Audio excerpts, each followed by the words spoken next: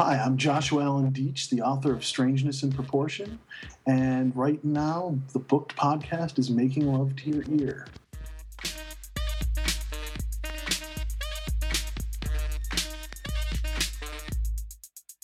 Brass monkey, that funky monkey.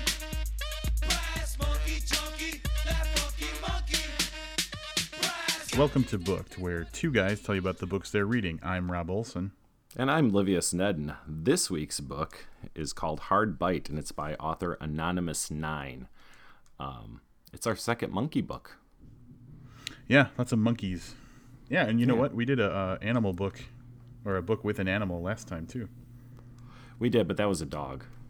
I know it was. I understand it was a dog. It's not the same as a monkey. Right, there is a difference. Pets. They were both pets. Next week, our parrot mystery. Yeah. All right, before we get into the book, let's tell you a little bit about the author. See, I'm going to want to say dash in this because that's how it's written, and I want to make sure I get the author's name right. Anonymous9 lives the undiscovered writer's life in sheer opulence, surrounded by servants and fine furnishings in a converted garage not far from Hollywood and nowhere near the beach. Every now and then she ventures to the East Wing where her office resides and pecks out a few words on a new story. Life is grand, a bed of roses. It's a giant carrot cake muffin with cream cheese icing and a cherry on top, just like her first Blasted Heath novel, Hard Bite. Sounds nice, doesn't it? I gotta tell you, a giant carrot cake muffin with cream cheese icing and a cherry? Not bad stuff. I could go for one of those. All right, a little bit about the book, Hard Bite. The hit and run, this is the synopsis we pulled from actually the Blasted Heath website. The hit and run driver took everything, his wife, child, and legs. Now a paraplegic, Dean Drehart unleashes payback on suspected hit and runners in Los Angeles with his helper monkey Sid as his deadly assistant. Dean's gentle, doting nurse Marcy knows nothing about what he's up to. When Sid tears out the throat of a Mexican mafia member, she gets kidnapped in order to force Dean's surrender. Armed with nothing but his wits, Sid, and a sympathetic streetwalker named Cinda, Dean manipulates drug cartel carnales and the Los Angeles Sheriff's Department in a David against Goliath plot that twists and turns to a heart-pounding showdown. All right, so I think that's a pretty fair summation of the story. What do you think? Carnales caught me off, but yes. Yeah, that's pretty good. So, were you thinking those would sound really tasty? Yeah. It's like, I'm going to need to get some beans with that. All right, so in case you didn't catch this, Dean Drehart is our protagonist. He is also a paraplegic who has no use of his legs or one of his arms. And this happened when he was in a hit-and-run accident, which he lost his child. And eventually his wife, though not in the accident itself. Yep, and now really the only way he can justify going on living is by bringing people to justice who have kind of done something similar. So he goes through some detective work to tie people who have done hit and runs to the crimes that they've committed. And once he's satisfied that he's got the right person, he sends Sid after them. Sid the monkey. Can I say, though, before we get onto that, the thing that I really like about this, and we've talked about this on the show before, is how a lot of times your protagonist has the exact skill set needed to be able to get revenge or get involved in these situations. So Dean is the least likely to get involved in anything at all. Because he's missing the use of 3 limbs. So I've got to give some credit here to Anonymous9 for having a protagonist who really has the odds pitted against him and isn't a former CIA agent that this happens to, and he's just got like a bad limp and decides to go after hit and run drivers, but he still knows like ninja karate moves and and how to disassemble an AK-47 blindfolded, that type of thing. Right. So the most unlikely of heroes.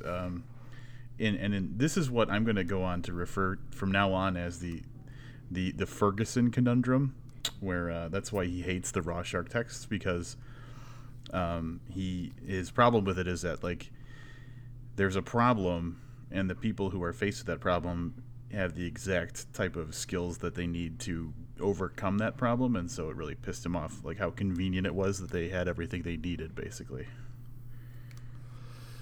The Ferguson conundrum. Let's not turn this into a debate on the Rush texts again. No. Yeah, well, that's been done to death. So Sid is this right? He's a cappuccino monkey, like the guy that works at Starbucks? Yeah, I don't know if that's the exact pronunciation, but he's the monkey from Outbreak, right? Yes, no, is it? Isn't I thought that the Outbreak had a different monkey. Well, I don't know the exact monkey, but doesn't they look like that? Hang on. Or no, or is it the organ grinder kind of monkeys? I believe that's the kind of monkey it is. I'm searching it right now. Yeah, this is. Yeah, that's right. But Oh it's no, also- you are correct. Outbreak the film, a white-headed capuchin monkey. There it is, cappuccino monkeys. See, I know what I'm talking about. Is that also an organ grinder monkey? I think they look the same, but I'm no biologist. Oh, I thought you were going to go totally monkey racist and say all monkeys look the same. Heartless. Monkey racist. The only monkey I'm racist against was in a James Patterson book. Heck, okay, but that was the best part of the Patterson book, let's be fair. And it was a chimpanzee. Are those apes or are they monkeys? Oh, this has gone really, really bad. Just altogether. Where were you going? You had something you were going on with that. Oh, no, I was just asking if that's a capuchin monkey, but we could talk a little bit about the monkey. So, Sid has come to work with, for however you want to classify that, with Dean, because Dean learns of this group that trains monkeys to help handicap people because they have little hands and they learn really well. At any rate, so he buys this monkey and trains it himself to help him in his everyday life. Of course, he also trains the monkey to kill people. And that is actually where the book's title comes from, which this is always something that, I like to see where the title ties in with the actual story. And if it doesn't tie in, that kind of like bugs me a little bit, but you get a look really, really early on in the book of where the title comes from. And where the title comes from is how Sid will bite someone. And when, I guess the command really to kill someone is when Dean tells Sid to hard bite. And then that's when the monkey will just go and like tear out someone's jugular, that type of thing.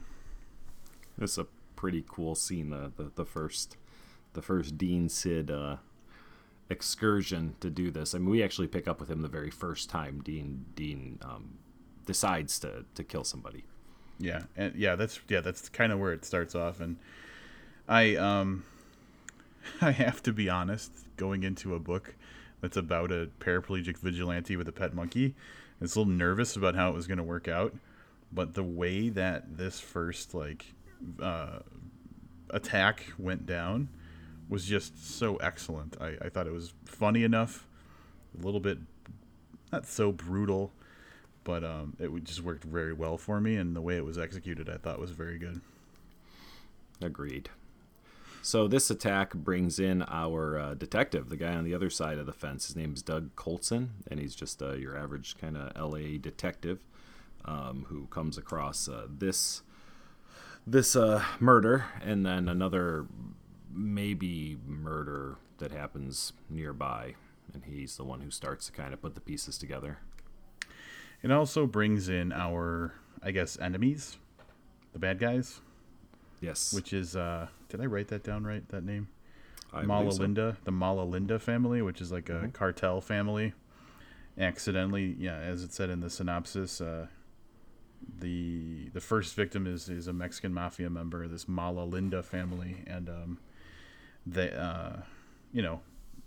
Dean's not aware he's taken down some mafioso person. He's just going after someone who hit and ran, and so this is kind of where the conflict takes off. And actually, a significant amount of the book is spent with the surviving family of the Mala Lindas and their attempts at revenge and all that kind of stuff.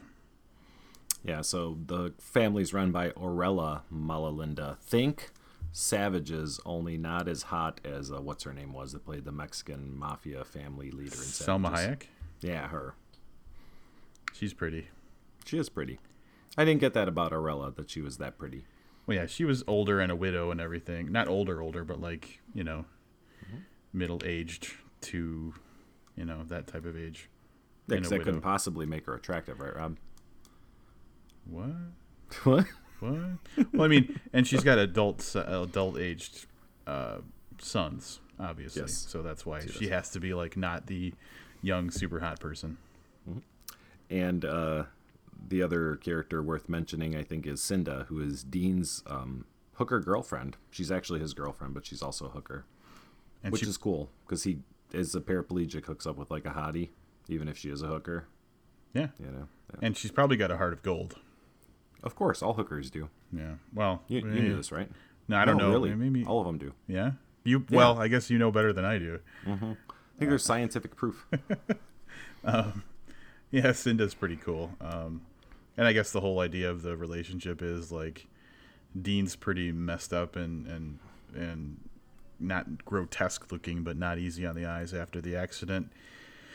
And Cinda's got her own baggage, and she's a sex worker and everything, so they kind of learn to appreciate each other for their messed up selves, and they work well together. I don't think I'm really spoiling anything because it's the first time they mention Cinda that this comes up, but one of the reasons that she's with him is his inability physically to cause her harm like other men have. Oh, yeah, because she's been abused in the past and stuff.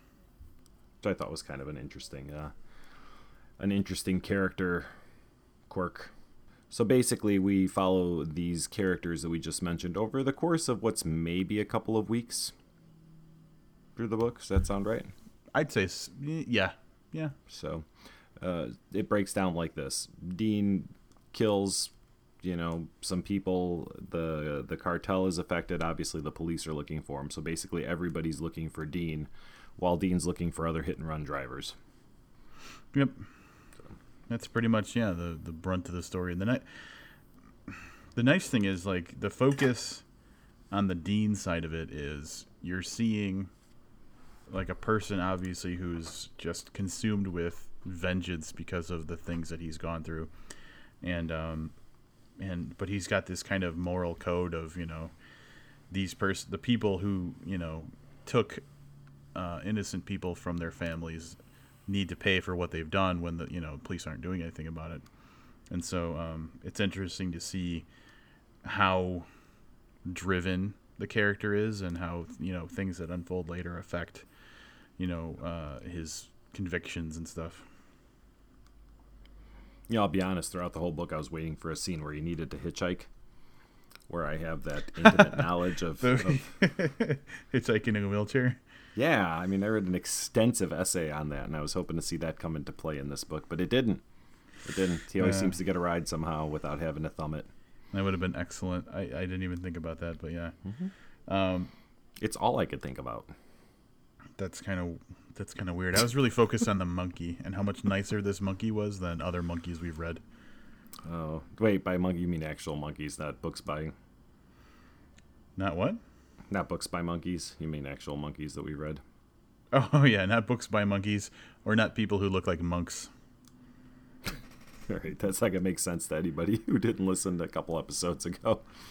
Yes, books about monks. Monkey books. Monkey-looking people. So basically, this is, although the premise sounds a little, crazy, a little out there, the book takes itself very seriously. I think it's not terribly tongue in cheek. Although Dean has a pretty optimistic outlook on his situation, and can be kind of, I don't want to say funny, but he's kind of humorous in parts. I mean, the book is actually, for the insane premise, treats itself very seriously and does a good job with it. You know what I think of when I read this, kind of? What's that? And I don't know if this is going to mean anything to you because I don't think you've read them, but the Dexter books. Because you have essentially someone who's a vigilante who works by a specific code, and the books are serious. I mean, like the actual, they're not like comedy. I guess they could be considered humor books, but I mean, it's serious subject matter, and it's just a bunch of really weird stuff that happens. But the overall tone, where it is kind of like funny and lighthearted and jokey at points, but still serious, kind of is the same with this as it would be with the Dexter books. I agree with you. I only read the first one, but I am a big fan of the TV series. And oddly, I was just watching the most recent episode and thought that they kind of picked up the humor a little bit, that some of the little conversations they have are much better and funnier than they have been in the past. Yeah. So if you've been reading the Dexter books and you want something that feels kind of similar with maybe more monkeys and less functioning legs, you might want to check this out. So it's watching Dexter going, what would make this really great? A monkey in a wheelchair. But not a monkey in a wheelchair. That's just sad. I think you might have a premise for a sequel to Hard Bite now. Yeah.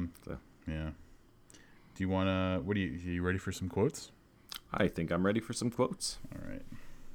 Would you like me to go first? Go for it. All right. So this is a pretty good, accurate self-description of Dean from the book. The circumstance I found myself in, broken in bed, crushed like a worm, gave birth to Vigilante Cripple Man so he could roll justice across Los Angeles, one hit-and-run driver at a time. That's pretty much perfect, yeah. That's what I meant, even though he is very self-aware and kind of lighthearted about the situation in a lot of places, the book's still very serious. This is toward the beginning of the book, and I just really liked it. If somebody walked in and saw a blood-soaked monkey splashing in the sink, it would be over. Like that. This next one isn't a quote. It's just that once in a while I make like a really weird note. And this note, there's a situation where the mafia gang leader Orella is seducing somebody to get what she wants. And there's just this line. It says she pours some in his navel and licks it out. And she's referring to the liquor, I believe it was champagne. And it says, "Does it taste better that way?" he asks. And my note just says, "Yuck." I was just like, this is horrible. Why would this woman do this? Why? So maybe that's I don't know. Yeah. Not specifically a quote, but yeah, that's a note of interest. It was kind of a ick moment for me too, and I don't know if it's just the type of person that we are, or the type of the type of person. I don't know if there's a target audience for, but that was kind of more than anything. It wasn't erotic. Mexican mobsters. I guess so. We'll have to check with some of our Mexican mobster friends and see if that works for them. I'll send some emails since we're done here. All right, here's a quick one. And this is kind of more of the serious mindset of Dean. Psychopathic killer? No, I am not one of them. That being said, is it so bad that I enjoy my work? This is Dean is having a meeting with a potential hit-and-run driver. His hand closes over it, and I can tell he's rubbing the paper a little, checking the feel to make sure it's real. It's real, all right. I'm here to murder the guy, not rip him off. Quick one, a little bit funnier. Sid is getting a sugar high on from his cola, and I've let him have fun jumping up and down on Miss Hastings' inert form. He knows he's not supposed to jump up and down on people when they're asleep, but it'll be our little secret. I like that. I did like that one quite a lot. I'm going to do another one really quickly. And actually, I just want to point out that Vigilante Cripple quote, I had that one as well. So there we go, having the same quote. This one, I just liked the image.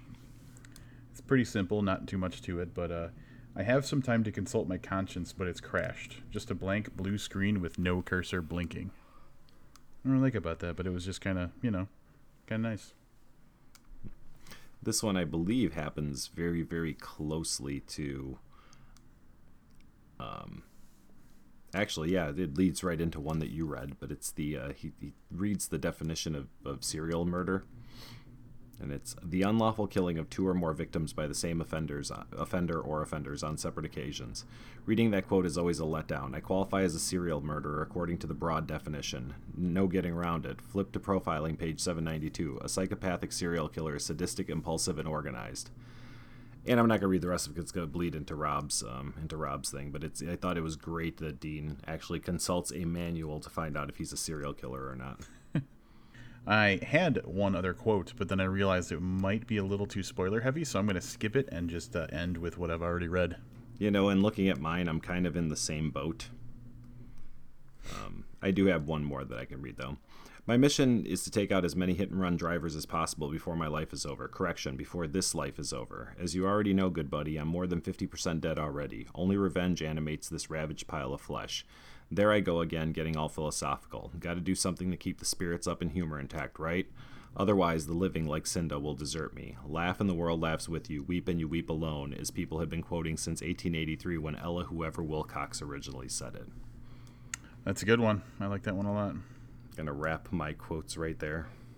Hey, speaking of rapping, why don't you do a wrap up and a rating? That is a brilliant idea, sir.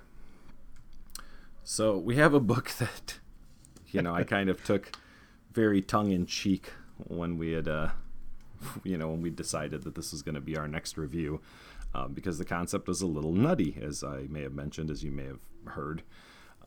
But I got to tell you that the book took itself seriously enough and dealt with realistic enough issues that it wasn't a problem.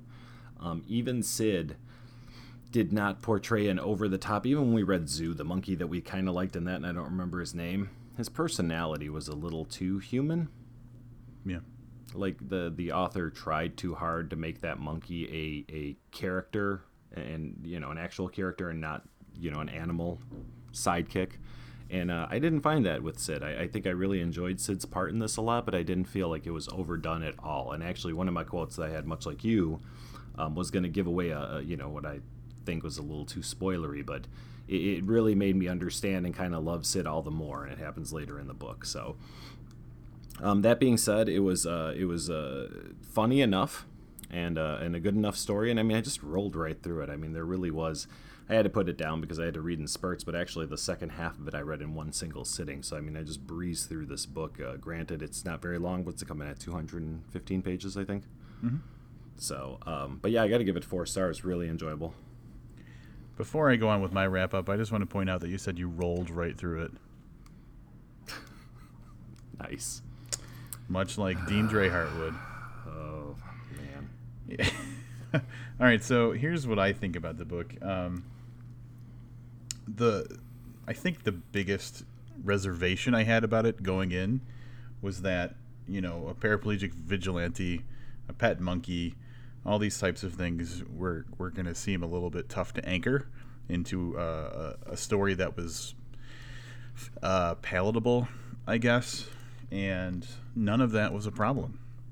I really got the Dean thing, and the character was good. The Sid monkey thing was good. His partner was good. Pretty much, the whole thing. The detectives, everything read well, and everything was as it should have been. I'm not even going to say these are bad things, but the things that I found myself thinking once or twice were that sometimes it felt like we stayed with one of the stories too long. So we'd be with Dean for a while, and then we'd jump over and we'd watch what was going on with the Mexican Mafia. And when we were with the Mexican Mafia, sometimes it was several chapters in a row. So it felt like it took me away from the protagonist for more time than I had expected to, which wasn't a bad thing. The story development that went on, it was all good. It just felt like the pacing was a little bit, it wasn't jumping back and forth as much as I expected it to.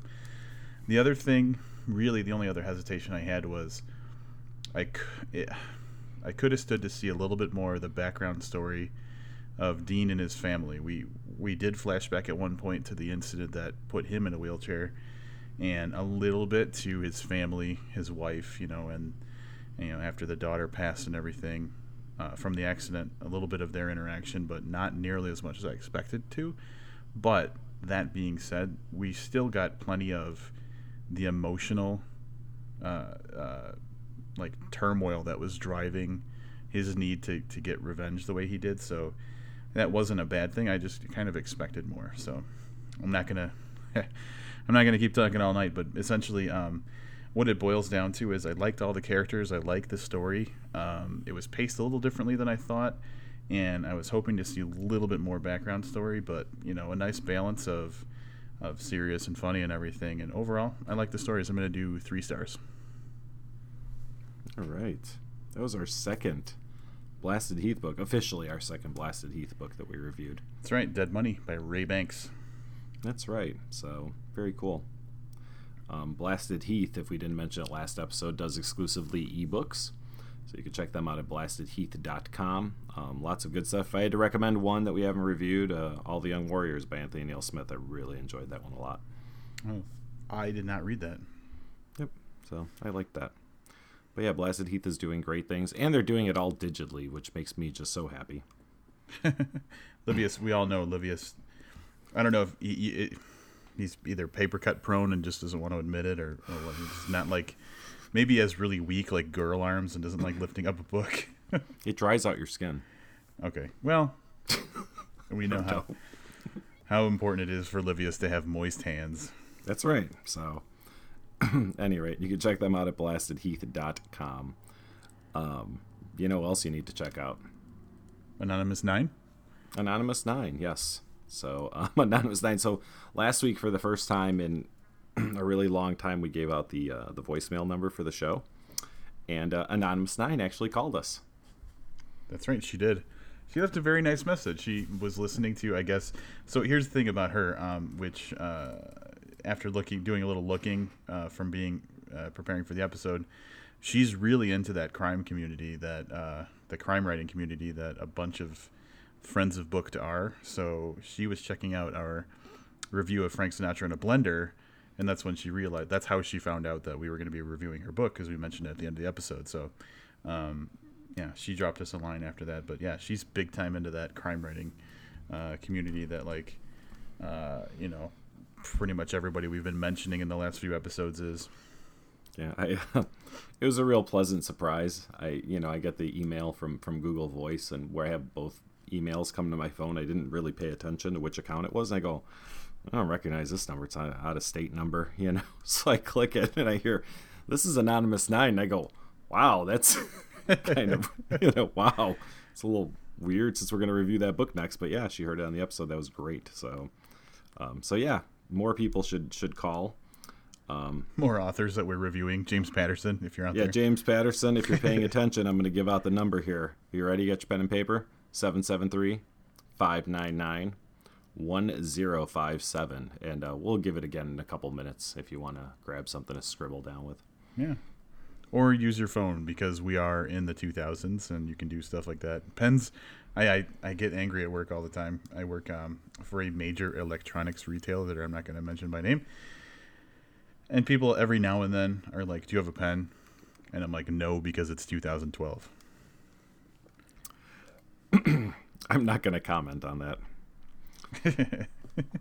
I work somewhere completely different. We use pens all the time. We encourage pen use. Mm-hmm. So, any rate, here's that number one more time. 773-599-1057. Even Sean Ferguson hasn't called us of late. I know, and we just keep saying his name. I hope you're all right out there, Sean. We love you. He was listening in that pause to hear if you were whispering again. He's been ordered by his work to cut all contact with the podcast. Yeah, all right. I want to do a little follow up from last week's episode, because something of importance has developed since we last spoke. We mentioned that there was the Merry Christmas Alex Cross was out. What I didn't happen to catch until this week was that it's like mini Patterson Watch. Do we have music for Patterson Watch yet? No, we don't even have like opening credit music. Or No, not that's opening true. credit, but like show opening music or show ending music. I'm sure Hey, it'll have something to do with the monkey. If anybody out there is a musician, you can feel free to send us some show opening or show ending music, and if it's to our taste, we'll start using that and not pay you for it. Just thinking of people who've listened to the show wondering what our taste is exactly based on the garbage we play every week. So, Yeah, punk rock garbage girl. we encourage people to buy. Yeah. We encourage you to buy whatever you heard at the top of this episode. Buy all that stuff. Yeah. But no, a mini Patterson Watch. Zoo, the book Wait Zoo a that we minute. reviewed. Is there a here. mini James Patterson out there? Like a midget version of James Patterson? Oh, I don't think they prefer to be called midgets, Rob. I'm sorry, a little person. Your sensitivity Little Patterson? meter way off today, man. But Zoo, the graphic novel. Yeah, I said it. There's a graphic novel for that piece of crap book we read. Yeah, I'm shaking my head. You can't see it, but imagine me just shaking my head in a mix of like disgust and just amused kind of wonder. I totally thought you'd be into reviewing the graphic novel. No. So no, I had to say it twice very emphatically. No. So It's Just probably, wanted to add wait that a in minute. there. How much does it cost? I don't have it in front of me. All right, we're going to look it It's up. like $49.99. It's like $300. You have to buy a Kindle Fire, and it comes with it on there already. Yeah, no kidding. I'm looking it up. The problem is with that Kindle Fire, it says James Patterson really big at the top and Kindle Fire really small at the bottom. Oh, are you ready for this? I'm ready. List price. Ooh, it's hardcover? That doesn't make any sense. $25.99. Wow. Yeah. But you I can don't get even it know for what to as say low as $15.97 right now. That thing is going to be in like the bargain books bin at your favorite local retailer for $4.99 by like March. There's like 4 monkey enthusiasts out there that are like, I really want that monkey to kill everyone, and they're going to buy that. That's Yeah. it. That's unfortunate. It's unfortunate that they're actually publishing that piece of crap in another format. Yeah. Well, maybe they're trying to maybe they're like, you know what, the book didn't work, but if we had pictures. Well, I'm just thinking that hotel scene, the dream they had, where the monkeys break in and kill them while they're in bed together in like Africa or whatever. That's gonna look good on the page. It might. Maybe we can get some screenshots of it. Maybe, do they have the preview this book? Hold on, hold the phone. See larger, share, publish it. No. There's no customer images yet. There's no look inside or anything like that. No. All right, I guess the world will never know. Yeah, no one's. Oh, there's no reviews for it yet either. All right. Anyway, Because nobody's bought it. that book's terrible. You know what book's not going to be terrible? What book is not going to be terrible? I think the book that we make is not going to be terrible. God, I hope it's not going to be terrible.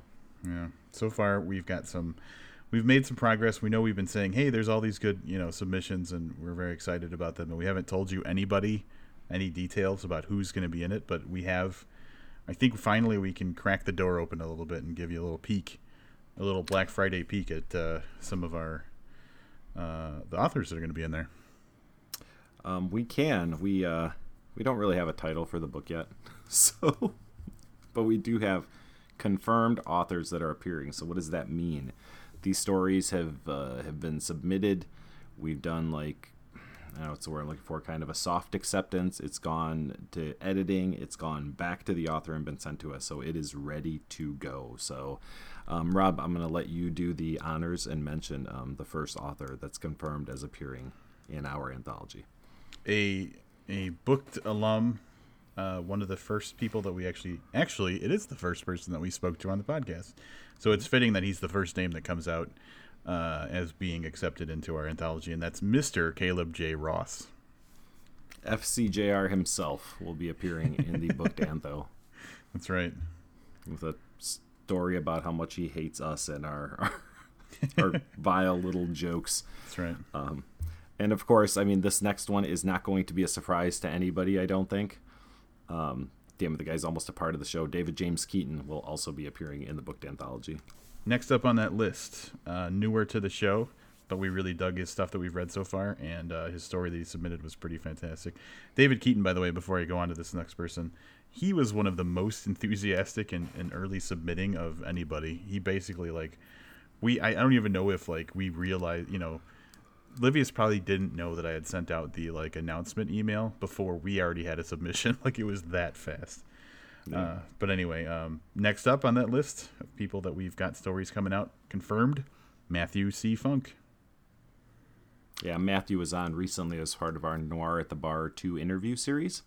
It was great to have him on, and it's a name that has come up on the show numerous times and someone who's been on our radar forever. And now it's exciting that not only do we hear about stories of his all the time, but we're going to have one ourselves in our anthology. Truth. Word. Word. Another one. Can we do one more? Couple more, maybe? We've got a few more. We can do Okay. it when there's no reason to hold back. All right, so Paul Tremblay, author of Swallowing a Donkey's Eye, with a fantastic story in this anthology, too. Really, really dug Paul's story, and glad we could have him on. He's one of those guys where, like, we'd heard of him for a long time, but we'd been trying to connect forever, and it just didn't work out. So we finally got him on. We read his book. We got him on to talk to him, and I mean, he's just, like, very enthusiastic and very into participating and stuff. So it was very nice. Very nice. All right. Another show classic, someone that we love a lot. She's been on a couple times. Amanda Gowan's got a story that's going to be in this, and we really like that too. You'll remember Amanda from the zombie she did the zombie one, right? The zombie spectacular She did. extravaganza. I can't remember the exact name of the episode, but it was pretty awesome. And 50 Shades of Grey. And 50 Shades of Grey, one of our most popular episodes ever, and we interviewed her for Warmed and Bound. She's just been all over this podcast, and she's fantastic. She's talked about llamas more than any other guest ever on Booked. I'm sure she worked really, really hard at that, too. It means she tried at all. I mean, there have been 2 or 3 guests that haven't mentioned llamas at all. Yeah, but not Craig Clevenger. He definitely mentioned llamas. He did. And the final announcement we're going to officially make tonight for contributors to the Booked Anthology, Anthony David Jakes, who was also part of the Warmed and Bound sessions well over a year ago now. Yeah, and he was one of our crew out in California when we went out there earlier this year. An excellent dude to hang out with. Very, very cool. All of these great stories, all of them going to appear in our anthology, making it not suck, which was my fear initially is what was going to happen. So these are the people that are helping to make sure that's not going to happen. And that's just a fraction of what we've had submitted to us so far. It's just, yeah, it just keeps getting better and better every day. So glad we could finally give you some names of people that we are sure are going to show up in the book, and we will be doing that more as time goes on. Yep. Yeah, we've got some pretty good ideas of who's going to be in this yet, but we have a very meticulous process we're going through, and until everything's kind of, pretty much final, we're not going to let the cat out of the bag. That's right. We're not going to let the monkey off the wheelchair. We're not going to take the hat off the monkey. That's right. So you mentioned that was a Black Friday special. You know what today is? It's Thanksgiving. It's Thanksgiving, and not only are Rob and I not standing in front of a Walmart right now, but we are spending our holiday bringing you this podcast. That's right. Now, it's being recorded on Thanksgiving. Realistically, it's probably going to be up on Saturday, but we want you to know that this is how we spent our Thanksgiving evening. Not with family, not passed out, not watching football. We were recording for you. Yep. Rob also wanted to mentioned earlier, I didn't make this reference, but we also recorded on Election Day and on Halloween. It's dedication, sir. It is. Other people on Halloween, they're out trick-or-treating, or they're out looking at women dressed in trampy costumes. We were here recording an episode while everybody was watching that presidential race that looked a little closer than it ended up being. We were here recording this episode. Yep. While everybody was standing in line outside of Best Buy, we were recording this episode. Do you have any? What are you doing Black Friday? Are you working? I'm working. You know what? You want to know what Jonathan Latham's doing tomorrow? I'd love to. I bet he's participating in Lack Friday. Nothing? Nothing. That book, as she called it, Crime Across the Table or whatever it's called, The woman fell in love with Lack, is what they called the alternate universe thing. Lack. It's brilliant. Lack Friday. I'm sure that later on tonight I'll be thinking about them being, it's kind of clever. But right now it's got nothing. Oh, that's horrible, man. I thought of all the people I know, you were the only person that I had a shot of appreciating that joke that I came up with earlier today. Yeah. I'm sorry to burst your bubble there. But I do know what could bring us back from this, though. So let's maybe Skip Papersley. He's occasionally has jokes that are actually funny. All right, yeah.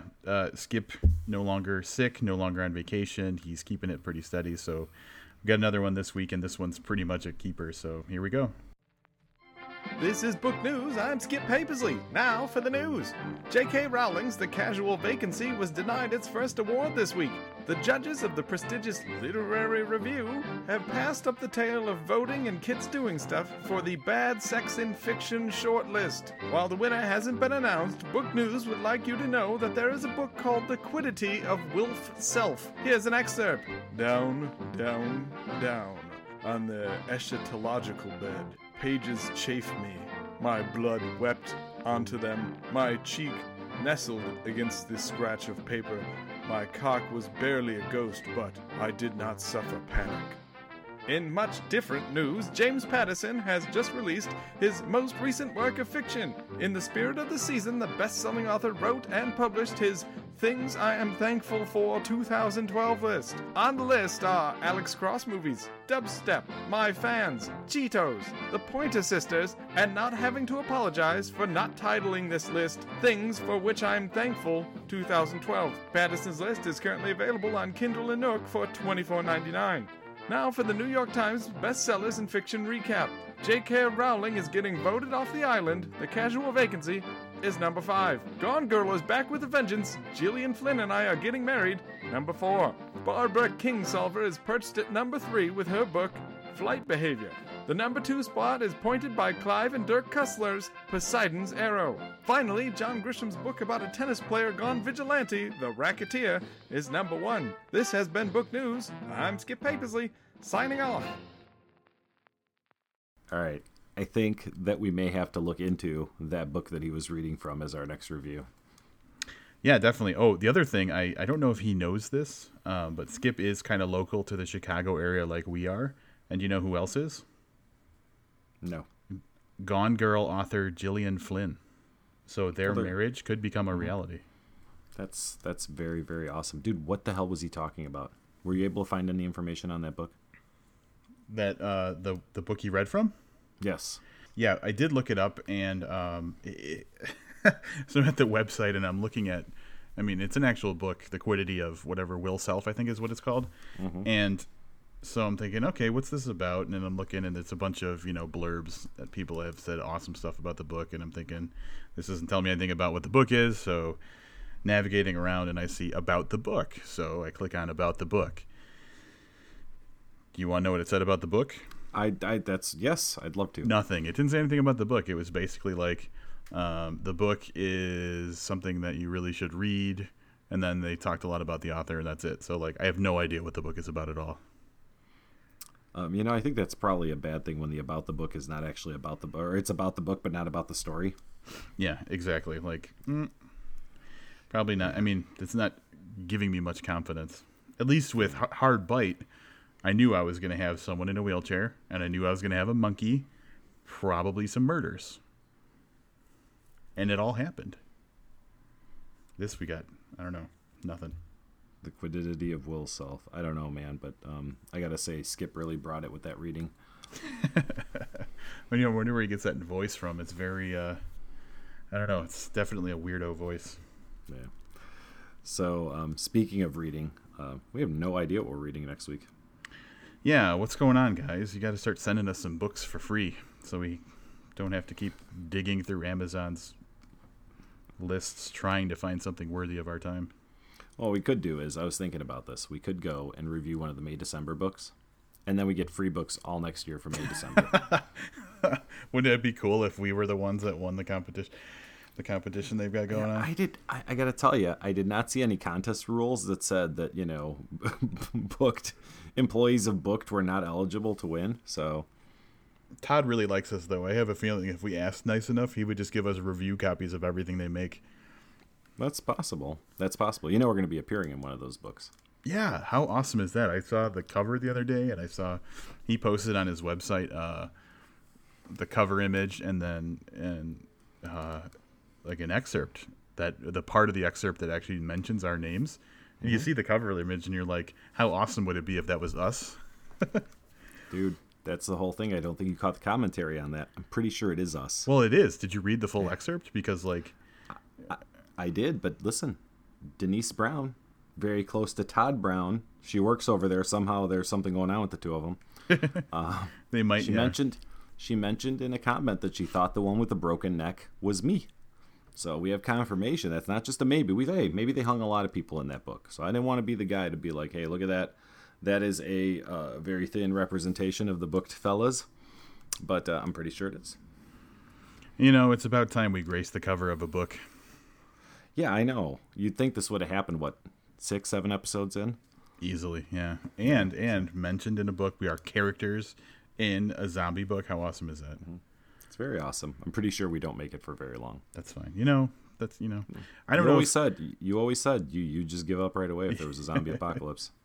And I don't know if like Rob Olson is really a protagonist name. It's more of like a supporting character type name. I'm not going to get into this conversation right now about protagonist names, but I will reflect back to this in a future episode. All right. Also, your name's been used elsewhere, right? Pretty much like we start this podcast and,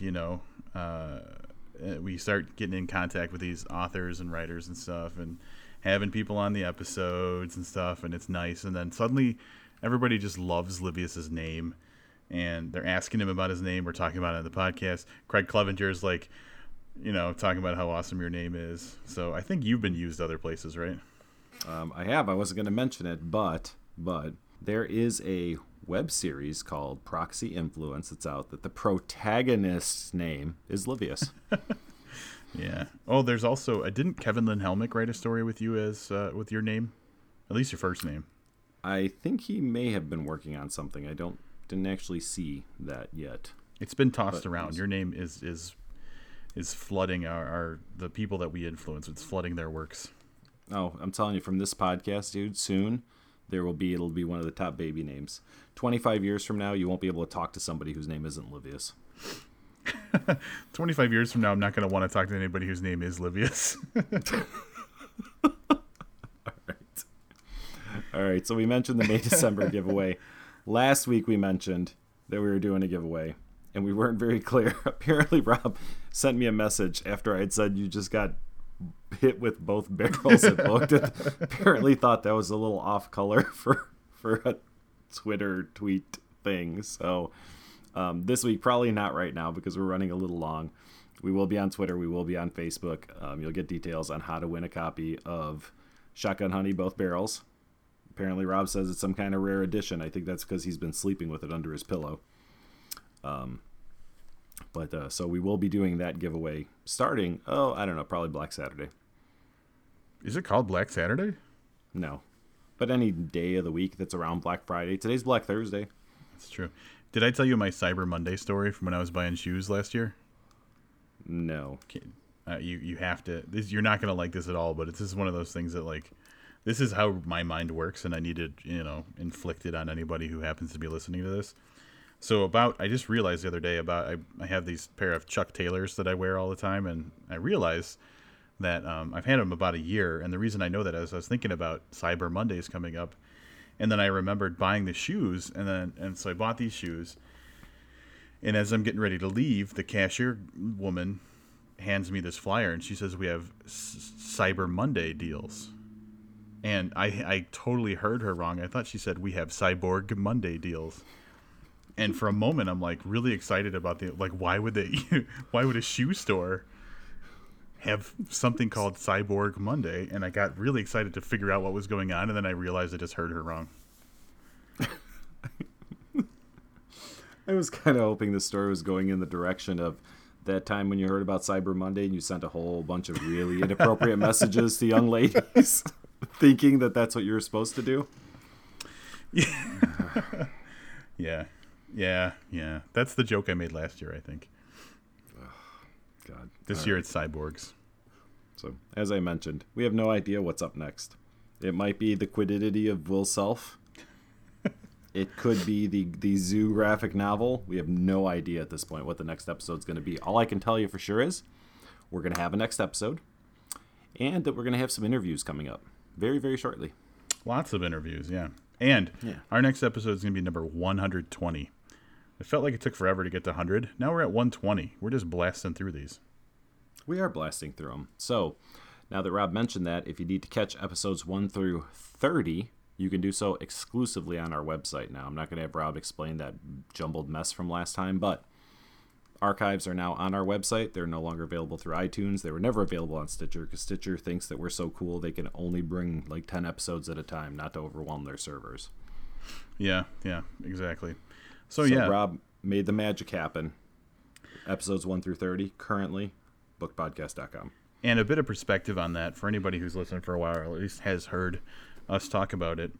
Practically all of the Warmed and Bound episodes now exist only in archives. So if you want to hear our very popular Craig Clevenger episode, Stephen Graham Jones episode, even our Brian Evanson episode, those are rapidly going away and will only be available through our archives. Yeah. So, don't forget the Dan Hines episode. Oh yeah, Dan was on an episode. Two of them. Concurrent, 18 and 19. CB&B review and the David James Keaton interview. There you go. So, if you need to catch up with Dan Hines, Stephen Graham Jones, Craig Clevenger, Anthony Jakes, who is going to be in our anthology, catch it in the archives. All that Rob stuff. did his magic. It's all magic. It's all magic. Yeah, it's on the front page, little thing that says archives. You click on that and you can listen to any of those episodes you want. You can download them. You can put them up on torrents and have other people download them. You just can't get them on iTunes anymore. Rob, you thankful for anything? It's Thanksgiving. What are you thankful for while I prepare something? Thankful for free books, people listening to the show. I am definitely thankful for both those things. I'm thankful for... I put up a thankful post on Facebook earlier today. Thankful for Malaz Corbiere, even though we haven't seen him much lately. We miss you, Malaz. Thankful for Skip Papersley, who has made many people choose to come back and listen to us where maybe they wouldn't otherwise. Thankful for Pe La Via, who's helping us a little bit with our anthology. A little bit, he says. A lot bit. Thankful for Sean Ferguson for just everything, for just existing. All the contributors for the anthology, all the people that have been on this podcast, anybody who click like. I'm thankful for a lot of stuff. Wow. I just like the free books. I'm thankful for bourbon. I'm really digging bourbon lately. Oh, no. Go on. Don't step on my account. Coffee. I like coffee a lot. Fleece pajama pants, which I'm wearing right now that have robots on them. And thankful Livius is just letting me talk. I'm not so thankful that you didn't agree with me that Jonathan Latham joke that I made was awesome. Not so thankful about that. But that's all I got. Yeah. That's plenty of stuff to be thankful for, though.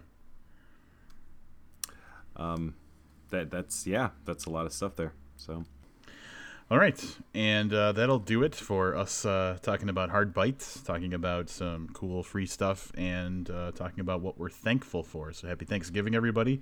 Until next time, I'm Rob Olson. And I'm Livius Nedden. Keep reading.